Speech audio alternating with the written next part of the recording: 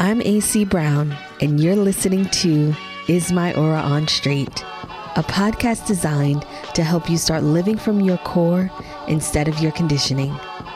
Each week, we'll have deep conversations that will help you create a powerful transformation that shifts your perspective in life, love, and business, with topics ranging from spiritual self-development, human design, astrology, metaphysics, and everything in between.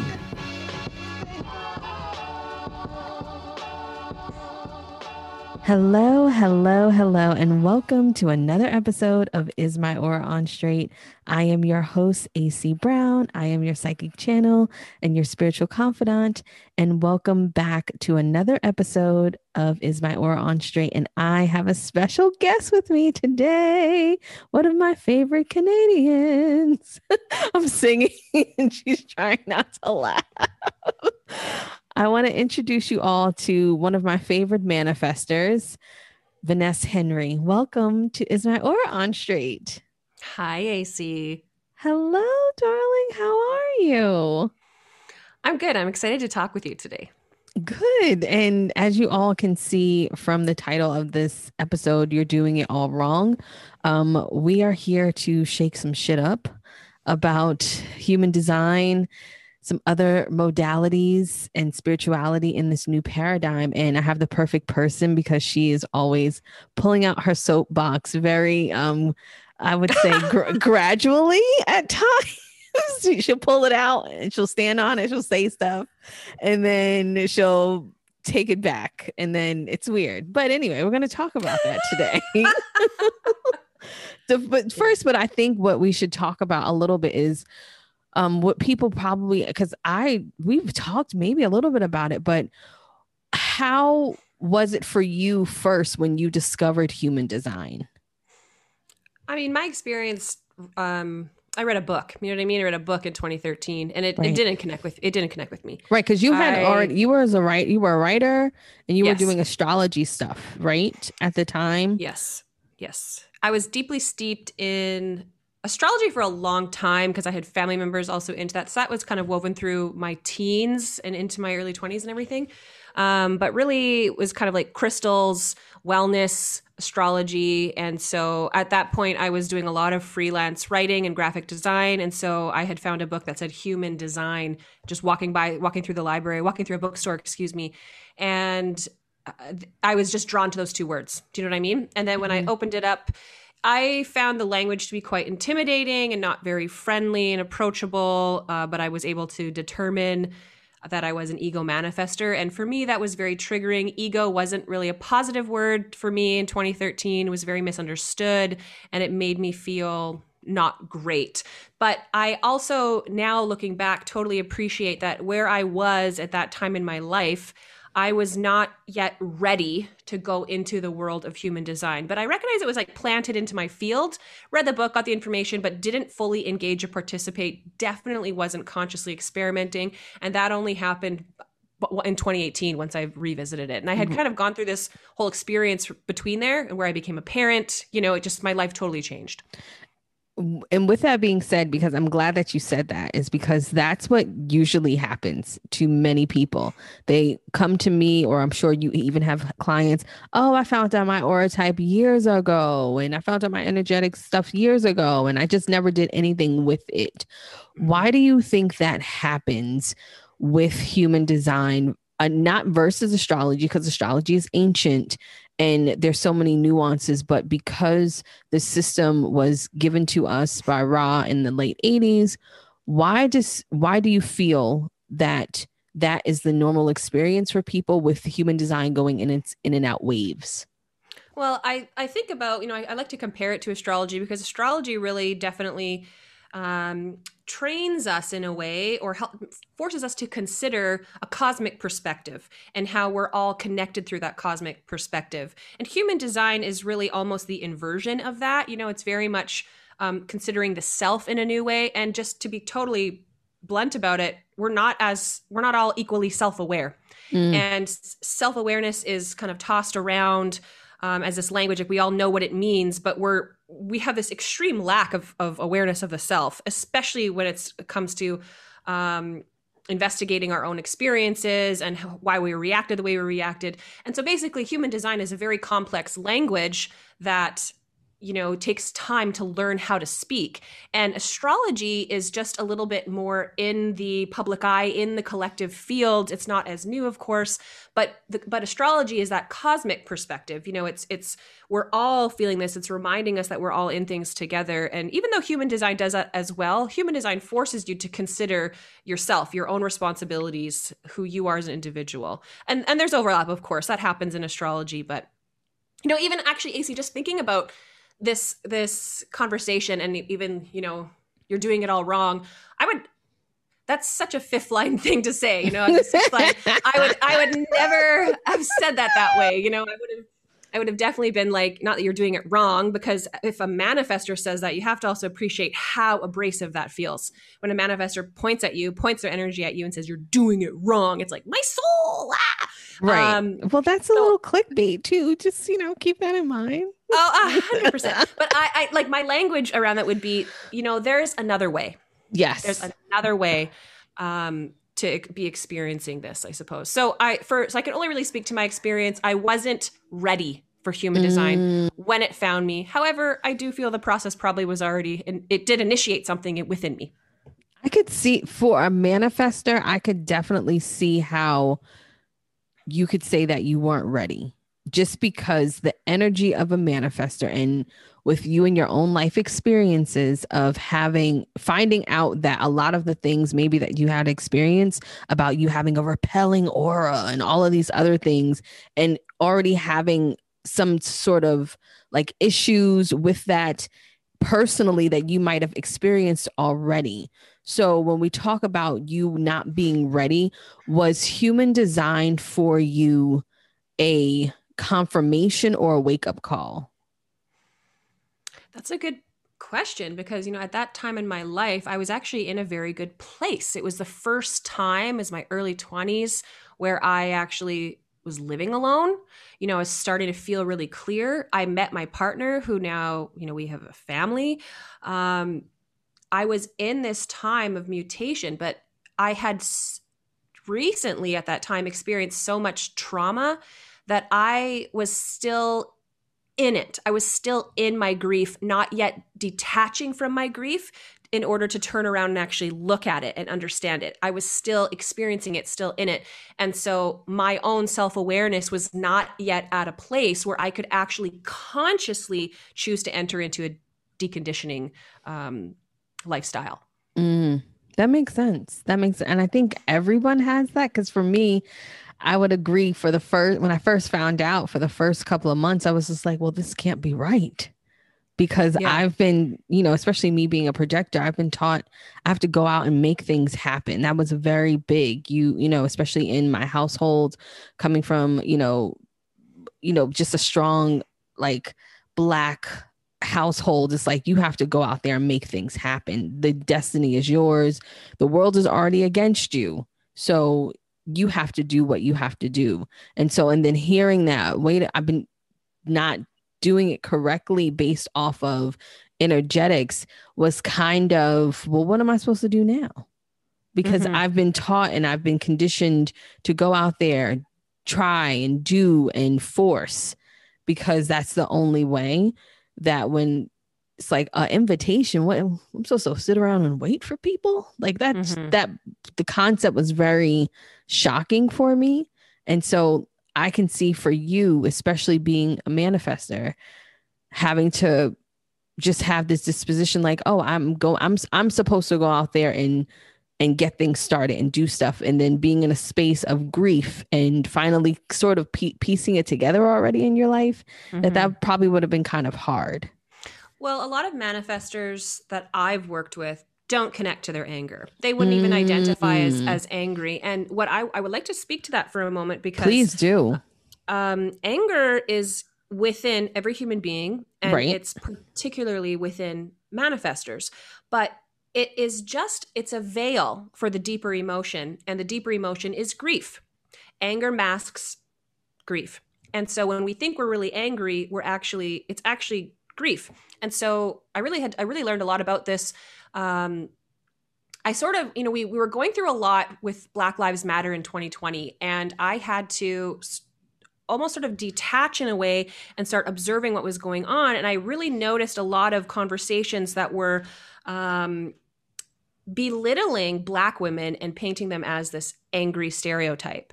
And I really felt a connection with what was happening there because I was connected to anger and definitely felt that anger is this sacred frequency that does need to come out.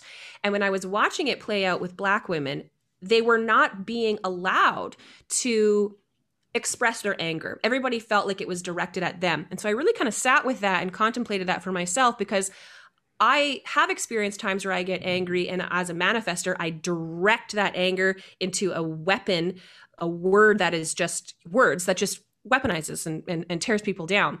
But my anger still needs to come out. But of course, I don't want to weaponize it and hurt someone. So I needed to find a way to release it that was just like coming out, but it wasn't directed at anybody. And as soon as I found a way to have that anger come out, I saw what was beneath it, which was grief. And then I took that kind of concept and was also applying it to what I was seeing happen in the Black community, specifically with women. That their anger was sacred. It did need to come out, because once we exposed that grief, we could finally allow this healing that needed to happen. And so Black women were these incredible teachers for me in really understanding and processing my own anger and realizing it was sacred. It shouldn't be stuffed down. It does need to come out. What is a safe way it can come out? And anger should never be confused with aggression and violence. They're completely different things, and we sometimes forget that. So when I work with women who are not women specifically, but manifestors really, and they're not connected to their anger, I know half the work is tapping them into that anger because they've just stuffed their grief down so far that they're no longer connected to it. And for the manifestor to get their anger out is so key, because it's a sacred emotion. And only once it comes out can you be clear of it. And we want you to be a clear manifestor because we want you to be initiating correctly. Mm-hmm. So to speak to what you were talking about your experience as a projector and the world sort of telling you, especially with your specific background, that you need to go out and initiate things. The world was also telling me that, and it wasn't challenging for me to go and make things happen. I remember, connecting with, Cameron Diaz's team. I want to work with you, local newspapers. I want to call them, I would go initiate. However, for me, where the trips were happening is I was not informing. And so I was constantly hurting people through my all kinds of different actions because I was initiating, of course, but I wasn't doing the manifestor technique of just letting the people involved know what I was going to be doing. Does that make sense how I explained that? No, it makes sense. It makes total sense. It's funny that you, bring up Black women, because lately I've been finding out a lot of Black women are manifestors. I've met so many Black women manifestors. It's crazy. Love that. Like a lot. And I was just like, wow, that's so, and many of them are, ridiculed for their voices and speaking out and everything like that. And just as a segue, do you have any advice for a Black woman who is a manifestor? And not speaking from you, because you're not speaking from a Black woman's point of view, but you're speaking from a manifestor's point of view who's been doing this for a while, especially a Black woman who's just found out they're a manifestor. I mean, thank you for asking me that, but it's an impossible thing for me to speak to, because I just don't have the life experience and the struggles that a Black woman would go through. But I will share that when I was, sort of in the belly of raw dissertations on manifestors, there's definitely one piece where he goes in depth about the particular suffering the female manifestor goes through, because the world is male dominated, male perspective, male prioritized. And so the female manifestor specifically has extra anger. And I would imagine that could be classified further through manifestor female races, particularly Black female manifestors. And I would be interested to see documentation about that, but it doesn't exist right now because, of course, we need a Black female manifestor to do that. And Shar Smith is a great example. Luminous Soul Love on Instagram. Oh yeah. She's a great example. It's not that I can speak to it, but I can speak to the Well, anger and yeah, how and I want important to that is to preface connect to. that you're not speaking to it. I'm asking from more of a seasoned manifester living in your Yeah. experience and your experiment for a while. And I want to make that clear to the audience that I'm not Hmm. saying that Vanessa is the authority on Black women manifester. So let's get that clear, people, No, because I I'm a mean, little, and I but don't no, think anybody would just in mishear case that. Yeah. someone like tries to come for me, because don't do that over here, because that's not what you want. Like, why Um, would they fucking go for you? Like, I'm the white person, listen, you know? Yeah. but Yeah. still, I just want to make that clear. I'm asking more, just I like to hear that because sometimes, having experience women who are manifestors who are just finding out, and especially with them being Black, it has been a whoa. All this time, I've been told that I was wrong for speaking up, just in general. And then this is what I'm actually supposed to be doing. So, Well, I have to tell you, there's a lot of manifestor rhetoric out there that I actually don't connect to, and I find the language around. You know what? I really want to be, I guess, recognized as a human design translator, and I mm, really feel like sounds language. sexy. Thank you. It just came now as I'm talking. Whatever. Human design translator, Vanessa Henry, everyone. Hi, everyone. Yeah. No, but the reason I say that is the first generation of human design does use really emotionless words. It uses almost marketing language, to be honest. What's your strategy? What's your authority? All these types of things. But there is sort of this storytelling component that is removed from human design, and information is just presented. But sometimes I'm seeing it's taken out of context and it's manipulated, and there is very correct language like manifestor having a repelling aura.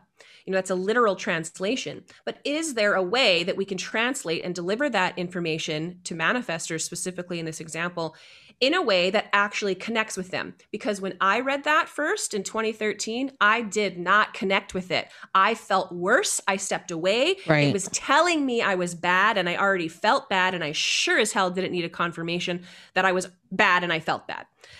So I remembered that experience when I go and engage with manifestors. I take a lot of care in the way I use my language when I'm speaking to manifestors. I actually try to never ask them a question. I structure things as, I would love to know how you're doing, rather than tell Mm. me how you're doing, because a manifestor doesn't want to respond. And so I do take a lot of care in speaking to manifestors because that's where my focus is. That's where most of my experimenting is as a manifestor. But I always feel that with everything we're learning about, the gender spectrum, race, privilege, the blanching of like whiteness specifically, we need to adjust our language. And when I was going into these manifestor groups and they're all telling each other like, yeah, fuck you. And, I don't listen to what you say. It just felt so deeply unnecessary to me. And I don't feel all manifestors, like, we all have anger and anger is sacred, but we can all learn regardless of, how we identify. I don't mean energetically, I mean in human form. Mm-hmm. We can all to some degree have ability to contain our anger and express our anger in safe ways that are healthy and safe for all involved. And a lot of that is informing and training the people you have relationships with. I'm not directing this at you. I actually would just like to give an example.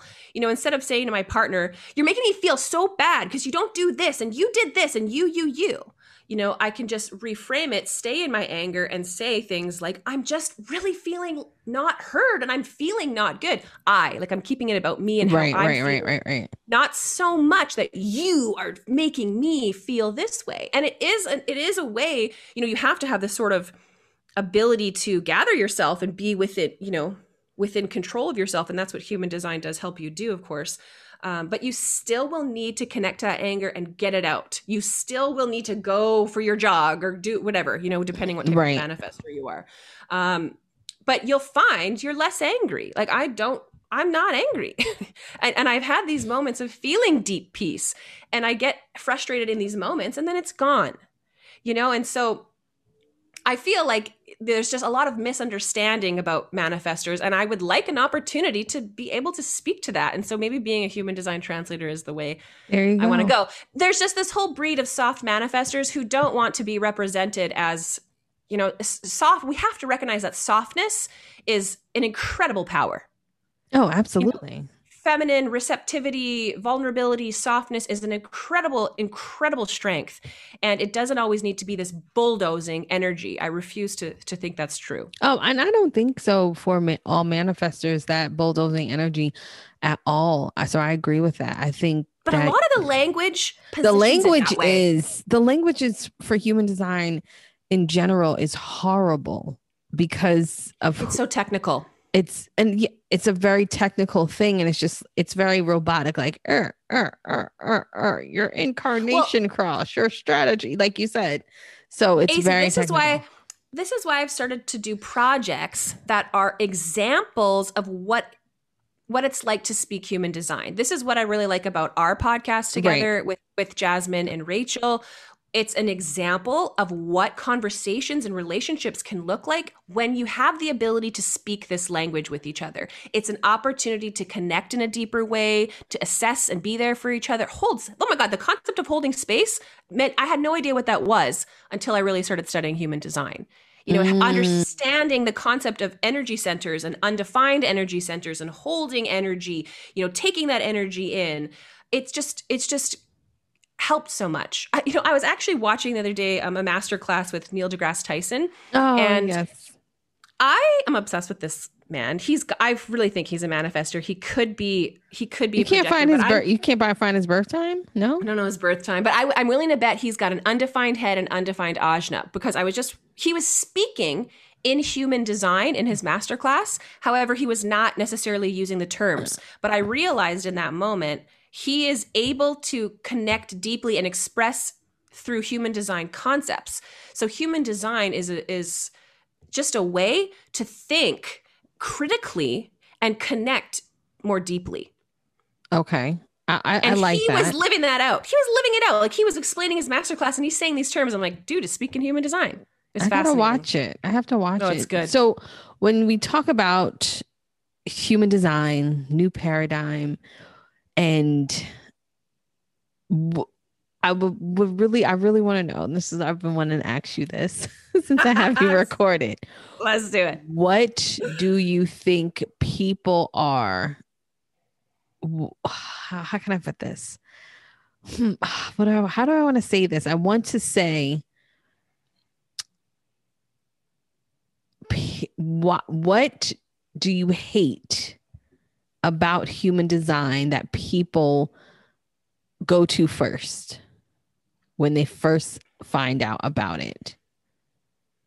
I really see people going quite deep, or trying to go quite deep, with things like gates and their incarnation cross. Everybody wants to understand the gates. And it's like, if you actually go and try and understand that gate before you've learned the context, it makes no sense for you. It makes no sense, and you're going to overwhelm yourself. I tell people this all the time. Sorry, I'm starting to see that, if I were to go through human design again, there is definitely a way that I would go. Absolutely. And I maybe should start speaking to that way and offering that way. Well, that's what I plan on doing, is going it through my way. I love that for you. I love that. Yeah. I have a whole... Here's how I would do it. Yeah. Right. I have a whole kind of system that I've created that I'm going to take people to go through it because of that, what you said, because people go to these really advanced, intricate parts that have it has nothing to do with where you are right now, sweetheart. I promise you. You will misunderstand it. You won't actually, when you actually study human design and you learn some of the concepts, you realize the information, especially when you're studying the lines 1, 2, 3, 4, 5, 6, that information is woven through human design, and you actually don't need to study as much as you think, as long as you start to grab these base concepts. Correct. I think that, and I'll ask you this. If you had to say, for the beginner, because I want to talk about another person in another kind of person that you can think of, but in the beginning, for a beginner, what are the top 3 things that they should be worried about? Can you ask me that in another way? Okay. If a beginner found human design, how should they implement? What are the top 3 things they should implement first in learning their chart? Well, I don't feel we should actually start with design type. I feel that we should start with, I can only reflect on how what my I think I struggle know what was. you're going to say. I looked at the body graph and I had no idea what I was looking at. Correct. We first need to observe it and be able to see these 9 shapes. These are energy centers. These boxes along the side, these represent planetary symbols. These black and red lines, that we need to understand what we're looking at first. From there, we could go into show how to calculate design type, and then learning your design type, and then of course your authority. And you really need to be in that for a long time. There, you can go in and dig for information, but the reality is we intake information, and we haven't sort of synthesized it and fused it together and to apply it to our life and to begin experimenting with it. There's so much knowledge intake and no experimenting, and people have no idea how to experiment. So I think we need more systems and tools out there that just show what experimenting looks like. And that's what I usually try and do. I like that. I like that. Do you think that human design is going to, because this is what I hear, and I'm sure you hear this too as a practitioner, all of our circle hears this as well. Human design is so much more accurate. How come I did not know about this? So what are your thoughts about human design in this new paradigm kind of spirituality? What does that mean for human design, for us as practitioners, for other practitioners coming along? What does that mean? Well, it's definitely going to explode and it's going to boom, but we have to also just recognize our collective consciousness was not at a place of awareness before the 80s to be ready for this. If we think about what happened in the 80s, millennials were born. It was this new generation coming, and then we think about that generation, they grew up with technology in a way that previous generations did not.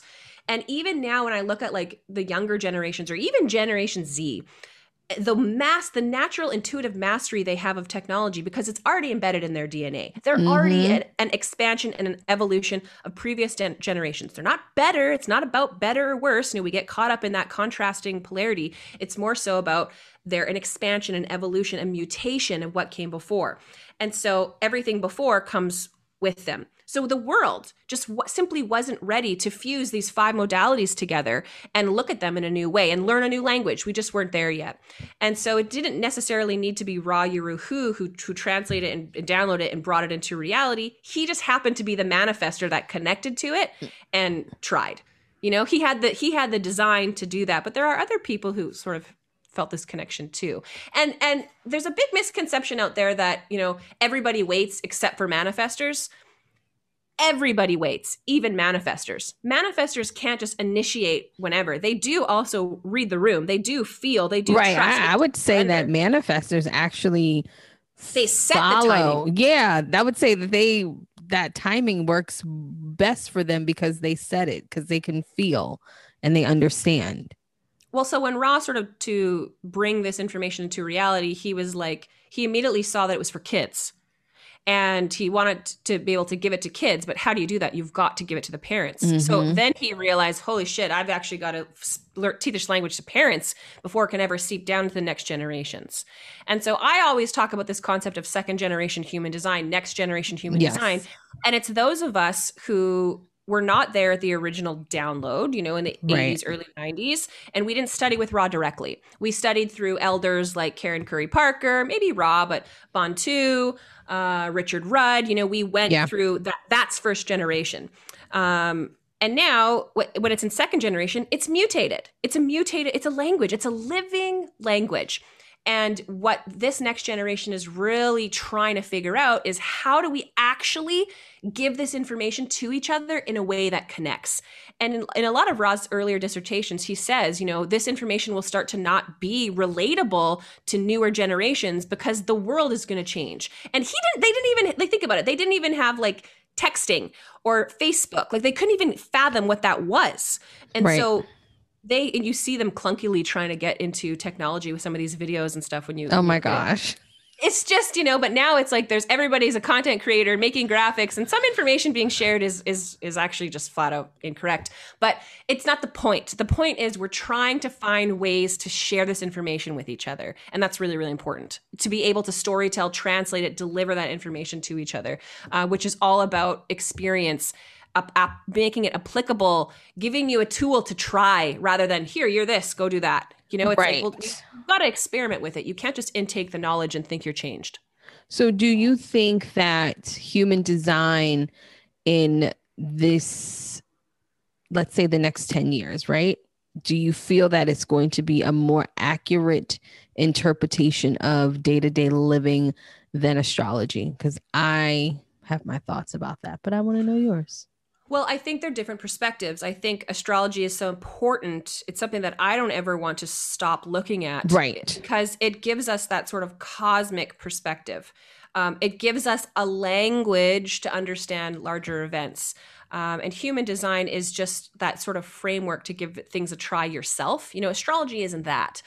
Human design is really like a blueprint. It's like, here's your manual. Here's what your special body needs. Let's teach you all these ways. And then you're going to have to figure out how to take care of your body in a new way. And that's just an exciting place to be. I really feel like we'll reach a point where a lot of the public speaks this language, but we won't all be human design teachers. You know, I'll be an interior designer and I'll know how to put you correctly in your cave or your mountain or whatever. You know, we'll be able to use it in different ways. I can't wait. I know. I am coming for environments in 2021, 2022. Listen, like, I've got so much to say. Is the environment queen. If you want to know about environments, variables, she's the person to go to. Just because you really do it really well. And I always tell you that you really do it really well. And you help others just understand it really well. So I appreciate you for that. So I'm like, Thank you. You know, you do it really well. Variables is another thing that people dive into, I would say, though, before they are fully ready. Like, girl, you do not need to know what that means. Well, everybody, we are so triggered with like diet culture. And so what's my human design diet? You know, that's where people go. It's like, well, you're going to learn something here because that is so not what this is about. Right. You know, it's just not about that, because even when I first, one thing that I did hear from an older human design kind of person who kind of took me under their wings a long time ago was like, anything that kind of talks about diet, you want to kind of just like leave that alone for now, because you are different and that might not work for you. Well, the thing to appreciate about the variables with diet specifically, environment, if you haven't had your Saturn return, be aware of it, but you're not actually going to feel it until you've gone into your Saturn return. And that's literally just an evolutionary cellular thing that I won't get fully into at this time. But diet, if you're so conditioned, you've been conditioned away from your diet. Food is the biggest conditioning thing on the planet. So all of a sudden you find out your cold thirst diet and you're taking that translation literally and you think, I just got to have cold foods all day. You're not understanding the full concept because you don't understand the 6 lines yet, and you may not actually be connected to that yet. It may actually not be good for your body to actually try doing that yet, because you need to first go through different types of deconditioning awareness processes. So, and then of course they get into it too soon, they don't feel connected to it, and therefore they reject. They're like, oh, this doesn't work. It's like, this doesn't even work. And it's just like, okay. Because I would say the same thing, because when I found out I was in direct light, I was just like, so what does that mean? And it helped, but I was just like, well, that makes sense, but it doesn't make sense, but it makes sense in the way I use it for myself. Totally. It's a spectrum of information, but you are not on this way over here on this end. You've got to figure out what your indirect is. Correct. And that is something. So what I do want to get into is, because you're Canadian and you're amazing. Thank you. And you're Canadian and you're amazing. What I wanted to talk to you about, what do you find is the besides it being a blueprint, besides it being your manual, we talk about, and people are probably, they're not going to kill me, but I think this is important. When we talk about... Speak your truth, AC Brown. Speak your truth. Definition, because I want you to give your perspective on when we talk about single definition, split definition, triple split definition, when it comes to relationships and and romantic relationships, because people will kind of like fight me on this, and I just needed a backup from someone who... Okay, so you're first assuming I agree with you, so that makes me nervous. Yeah, but I'm assuming you agree with me, because I feel like you do. I want you to give me your your interpretation on definition when it comes to romantic relationships. So a little outline then, definition, do your energy centers connect to themselves? Do they connect to each other? Do you have one stream of definition, or are your energy centers broken up? I'm considered a split definition. My head is defined and my ajna is defined, but it doesn't connect to my defined throat. I'm missing a channel through there. But my throat connects to my heart, and this makes me an ego manifester. So it's kind of like I have these two voices inside, the head and the heart. And I'm single definition. And AC has this beautiful stream that the whole system, essentially we could say, talks to itself. So AC's undefined centers, she's more prone to conditioning there. Whereas somebody with a split, a single split, as I have, those particular gates where the split is very vulnerable to conditioning, I guess. And so how this looks in relationship, I'm split definition. My partner is single definition. He doesn't need me or anyone to bridge that split where that break is. But I could go into a neutral environment like a coffee shop, and there's all these energies there where it's bridging my split, and suddenly my system talks to itself, yada, yada, yada. So I always have this thing where I say single definition doesn't compromise. They're not here to compromise, and split definition does compromise. And for the sake of this conversation, I'm going to focus on those two, even though I acknowledge there are wide splits, right? There are triple splits, quadruple splits, yes, and no definition, of course, with reflectors. But the single split, the small split, they're really designed to pair bond.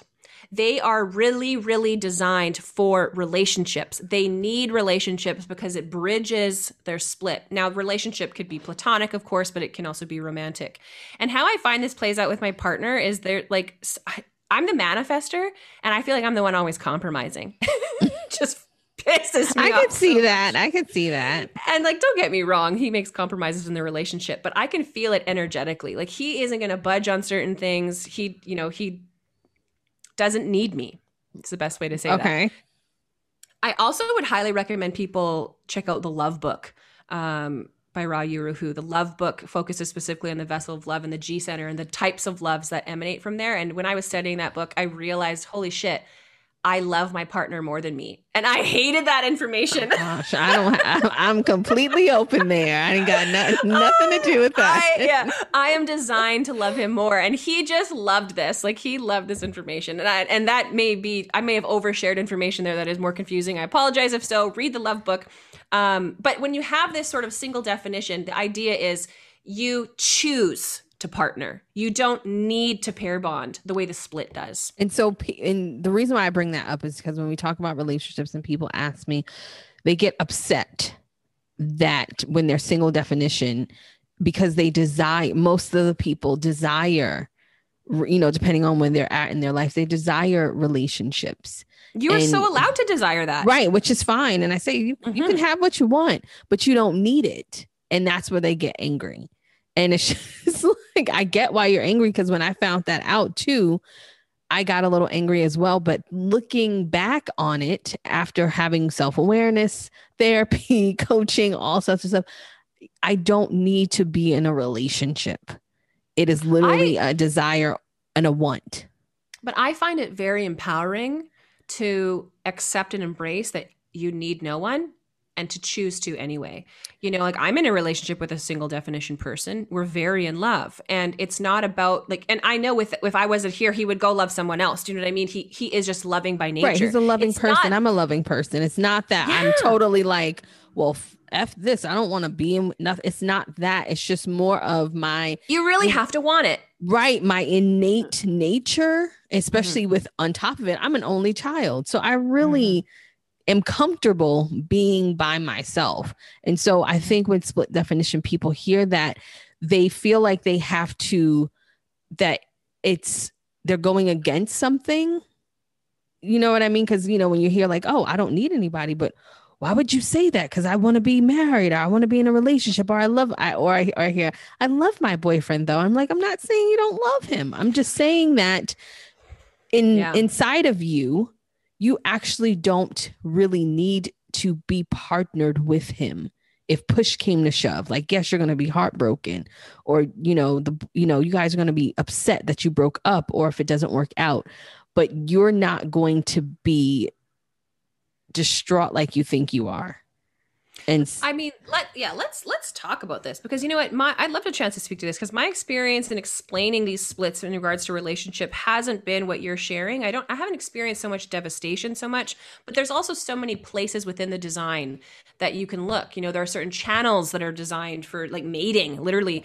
right. You know, what's going on in your solar plexus, what's going on in your sacral, what's going on in your G center. There's so many places to look.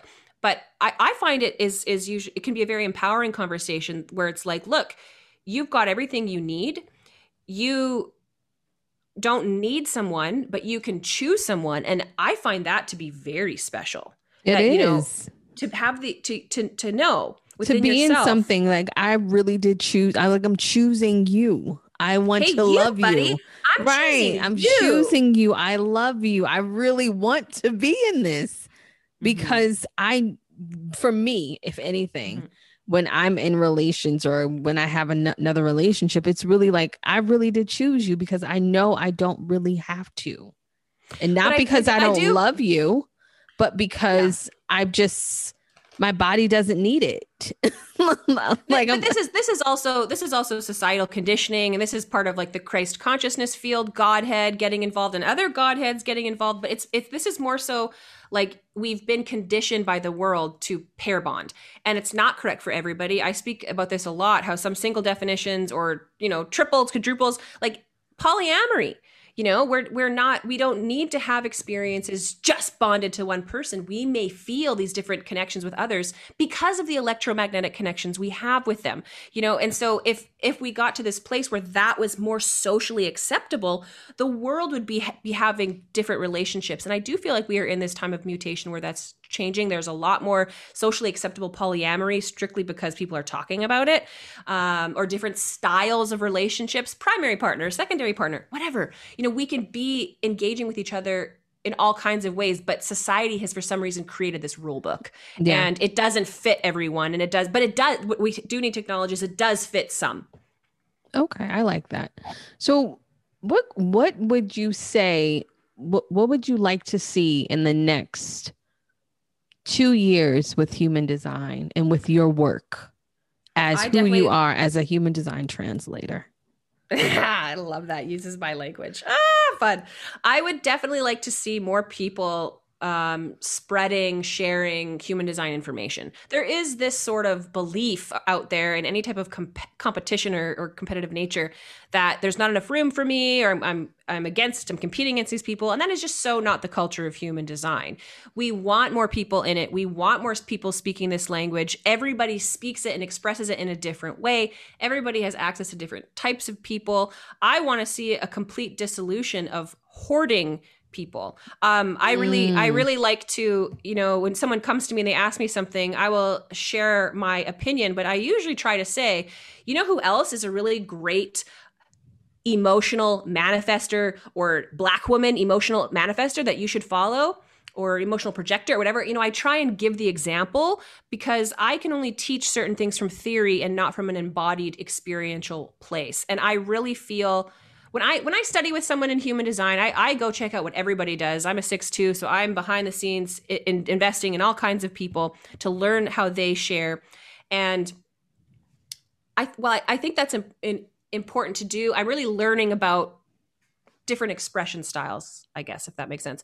And hearing new ways of saying things, hearing new ways of whatever, and being when somebody delivers information to me, I can tell if they don't have it in their chart. I can tell if they've got no experience because it doesn't land with me. And then if all of a sudden somebody has experience with, let's say, something that I have, let's say they're also a high sound determination, so they have a high sound diet, and they're speaking to it, I connect with them differently than if somebody who is, let's say, a consecutive eater and they're speaking about high sound. I can tell they're regurgitating theory and not from experience. So I try and go out and collect all different features of human design, who has what, so that I can study what they're doing, what they're sharing, and I can also recommend them to other people. And I think that is how we really be of service to each other, create this amazing community, because we really don't want to hoard people. We want people to be able to speak this language because there's a responsible duty to elevate the collective consciousness to be able to speak this way to each other, to be able to connect to each other more deeply than we have historically.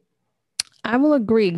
My only backlash, or that's not even a proper term, but my only is that the system itself has made it very secret society ish. I fucking hate that. Yeah. And I hate so, that. when you Mhm. saying that that would be your vision, that is kind of challenging with the human design of America, Mhm. Jovian archive constructs that we're dealing with in the United States. So, and we can, Mhm. we talk about this offline all the time, Mhm. but for people wanting to get into it and to be that Mhm. and be other branches to the people in the forefront, the leaders per se, like, some of us are. So Mhm. what does that look like? Well, my personal philosophy, I don't want to learn anything all from one person. I want to Mm. have an array. I encourage people, if I connect with you, you may also like so and so, so and so, and so and so. Anybody out there who is curious about this can go directly to the company that Raw created and study from there. However, what you'll find is there's people don't always resonate with that information, and they start to go find fractals, these other, let's say, human design influencers who speak in a way, Oh, is that what translate in a that's what we way. are? Human design influencers? 100%. That's what we. Yeah, that's a whole other conversation I gotta get into. Um, Sorry, but guys. Like, what but the you hell?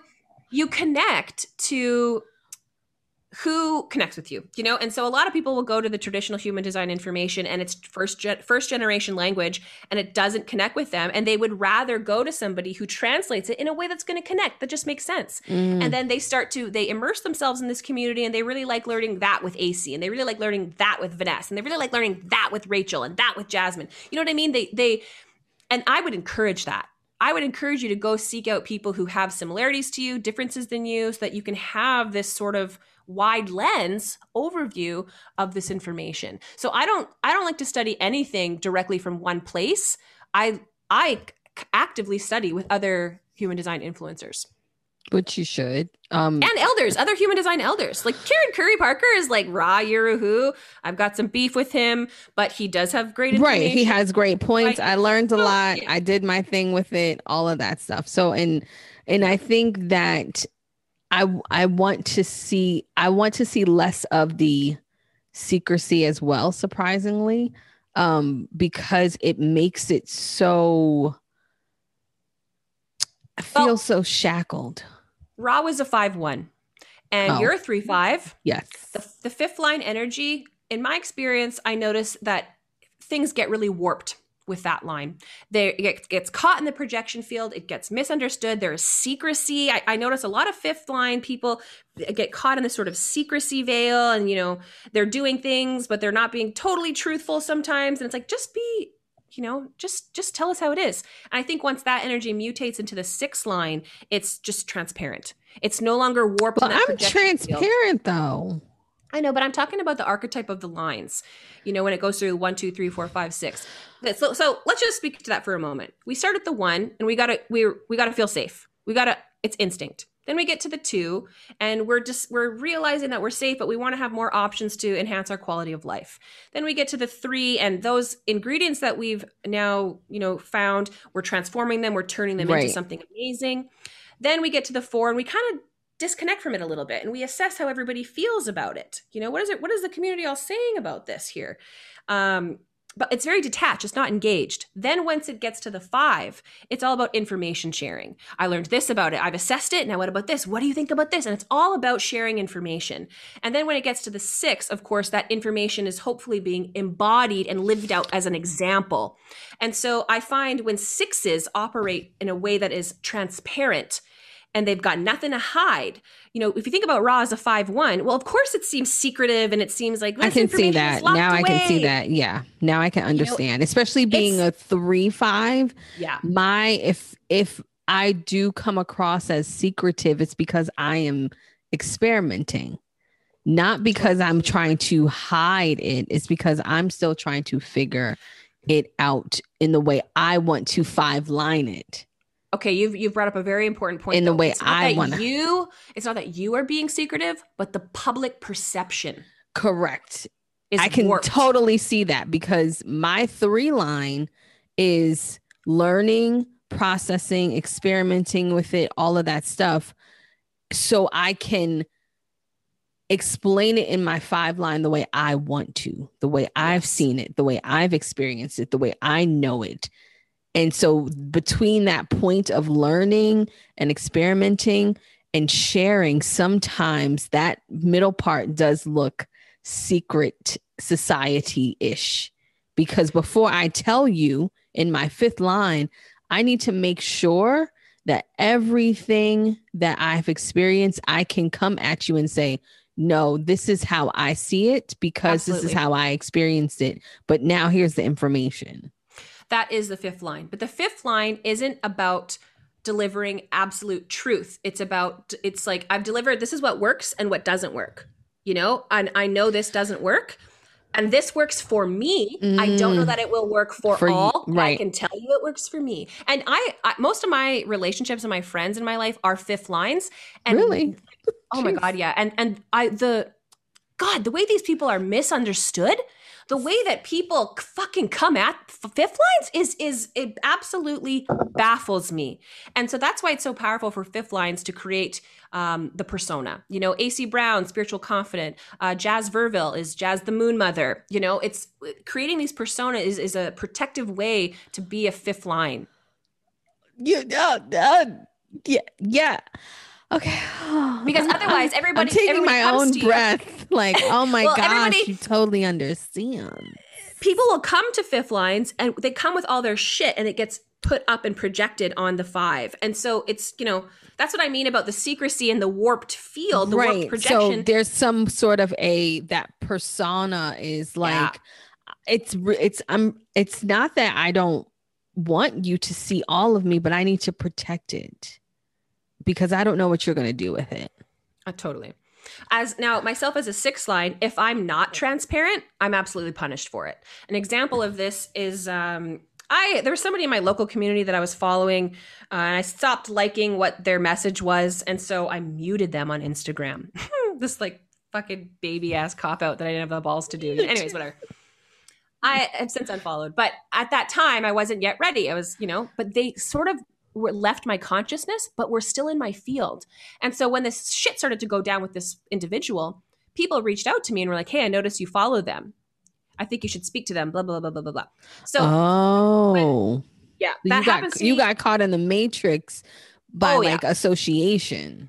So I actually am very intentional with my follow list. Basically, if I follow you, I'm watching you. But if I'm not following you, it doesn't mean I'm not watching you. Like I definitely go. I have a good friend who's a 5-1, and they always say they were following someone that like I really, let's say, didn't agree with, and I was like, oh my gosh, how are you following that person?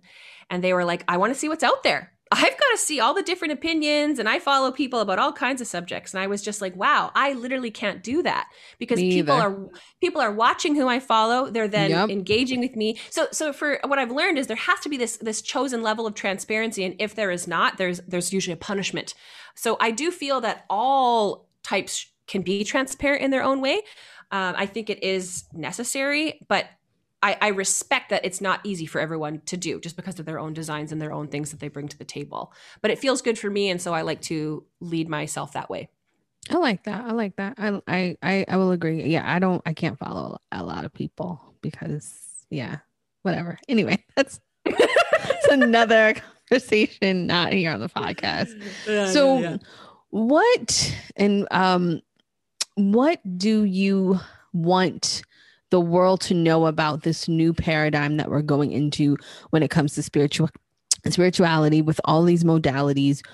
What do you want people to know on their role in using this stuff? I don't want to say correctly, their role in using this stuff to benefit their souls the most.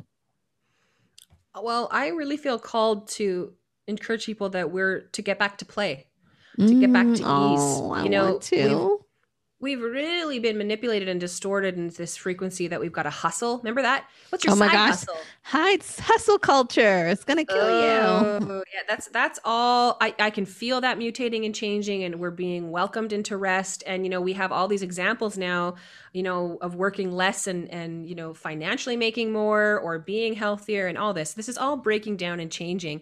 And I I really just want to encourage people that whatever you're feeling, whatever is hard, whatever you're going through, it actually doesn't need to be that hard. Now, we don't want to devalue their experience, because I've been through some very challenging experiences and they have definitely shaped my identity, but they are not all of me. It's not the only part of me. And I think a lot of us want to come to healing these sort of frequencies we have. And we finally have not finally, because we've always had different types of tools, but we're in such an advanced society now that we finally have a tool that is as advanced as we are. And it creates this framework for us to go even further. And realistically, we're coming out of some crazy astrology, crazy ages. And that reason it feels like everything is breaking down is because it is. We're getting out of these old eras. We don't have a clue what the world is going to be in the next 10 years. We sincerely don't. We can make informed predictions, but I really felt that through the pandemic, there were some special moments where I felt that the whole world was thinking about the same thing. And that's not something that a thing that I had felt before. And I kind of remember I was in my apartment looking out at the sky, and I just felt like, I wasn't looking up, I was looking out. And I really felt connected to the planet in a way I hadn't felt before. And that was very special for me, because it was almost like I could feel the collective consciousness, the public eye, if you will, mutating, reaching a new plane, elevating. And not everybody goes at the same time, of course, but I could feel that sort of connection to everybody, and it was exciting. And I think we are all realizing through the pandemic, it was a really, a unique time, because it forced us to evaluate certain parts of our life that we didn't have an opportunity to evaluate before, because we were just so busy. And so many people are moving. So many people are stepping into new careers, leaving relationships, starting relationships, because we're realizing, like, what are we living for? Mm-hmm. And we want to feel good, and we are designed to feel good. So I think that we're moving toward that. And I actually think it's an incredibly exciting time to be alive. And I feel immense responsibility to do my part in translating tools that help people speak to each other in a deeper way. I love that answer. Thank you. What do you want? What do you want the people to know who are listening to this, just about what's to come from you and your work? I'm in this time of deep mutation. Whenever I kind of go away and go into my hermit, my little thing, I'm going through some type of mutation. I'm doing some type of learning, some type of dying, some type of letting go of things. And I have reached a point in my work where I have created so much information that it now needs to be recategorized and restructured. So I'm going through this restructuring process that allows me to provide an experience that lets people kind of choose their own experience. I'm learning how differently everybody learns, and I want to do my best to facilitate containers that allow people to learn in their own style. And as a manifester, I feel like I can do that. I feel like I can create those things. And so to create this baseline of trusted information that then allows me to go deeper in different ways. So I'm changing. I definitely try to live out life as an example by being transparent when I change, permission to change, of course. And now with my community and audience, people actually expect that from me. So if I get too cozy doing the same thing, I start to lose steam and lose energy, and people are starting to recognize and giving me permission to allow myself to mutate. So that's an exciting place for me to be. And it empowers me to do that, because I really just want to show up for the other. I'm a left angle cross. I'm a split definition. So much of my experience is about the other. Mm-hmm. I'm really here for the other. I want to pass on information to the other, make sure they've received it, because then I know I actually have the information too. It's if I've just got it myself and I don't share it, do I actually have it? Do I actually know it? It's like I need that witness. So I'm also planning on moving, changing province in Canada. That's exciting. Still be in Canada, so that's good. I just want to. I'm as a sixth line. I'm in my second life phase. I've recently gone on the roof. I've had this sort of time of recovery and reassessment, and now I want to make try new things that I haven't done before, just for learning purposes. And my lifestyle accommodates that. I really do live like a manifester, and so I'm seeing how exciting that is, and I'm seeing how empowering that is, and I just basically want to keep going. That's awesome. Well, I'm definitely going to have you back, because I want to talk about some other things. I would literally come back anytime. Like, you pick a specific topic and I'm like, AC, let's get into it. I'm going to invite Vanessa back. So I want to thank you so much. Everyone follow Vanessa Henry everywhere. and getting her field. She's not going to follow you. First of all, that's so not true. But yes, I'm not designed to respond. I definitely have people like in my DMs, what do I do about this? And I'm like, I have creative stuff for that. Go find it. Yeah, she has amazing stuff. But I want to thank you so much for being on here. You're my friend. Thanks, Stacey. And yeah, you're my friend, I love too. You. I love you as well. You're my friend and I love you. You're my friend. Yeah. No, but thank you for having me. I adore you. Well, thank you. And thank you, everyone, for listening. Until next time, make sure that you are having a wonderful day filled with good vibes and great energy. And remember, don't let anybody fuck with you. Bye-bye. Thank you for listening to another episode of Is My Aura on Straight? This podcast was produced by Callie Green and edited by Adam Ross. If you loved this episode, please make sure you subscribe and leave a comment. We'd love to hear from you. Also, make sure you're following me on Instagram, Twitter, and YouTube. Until next time, bye-bye.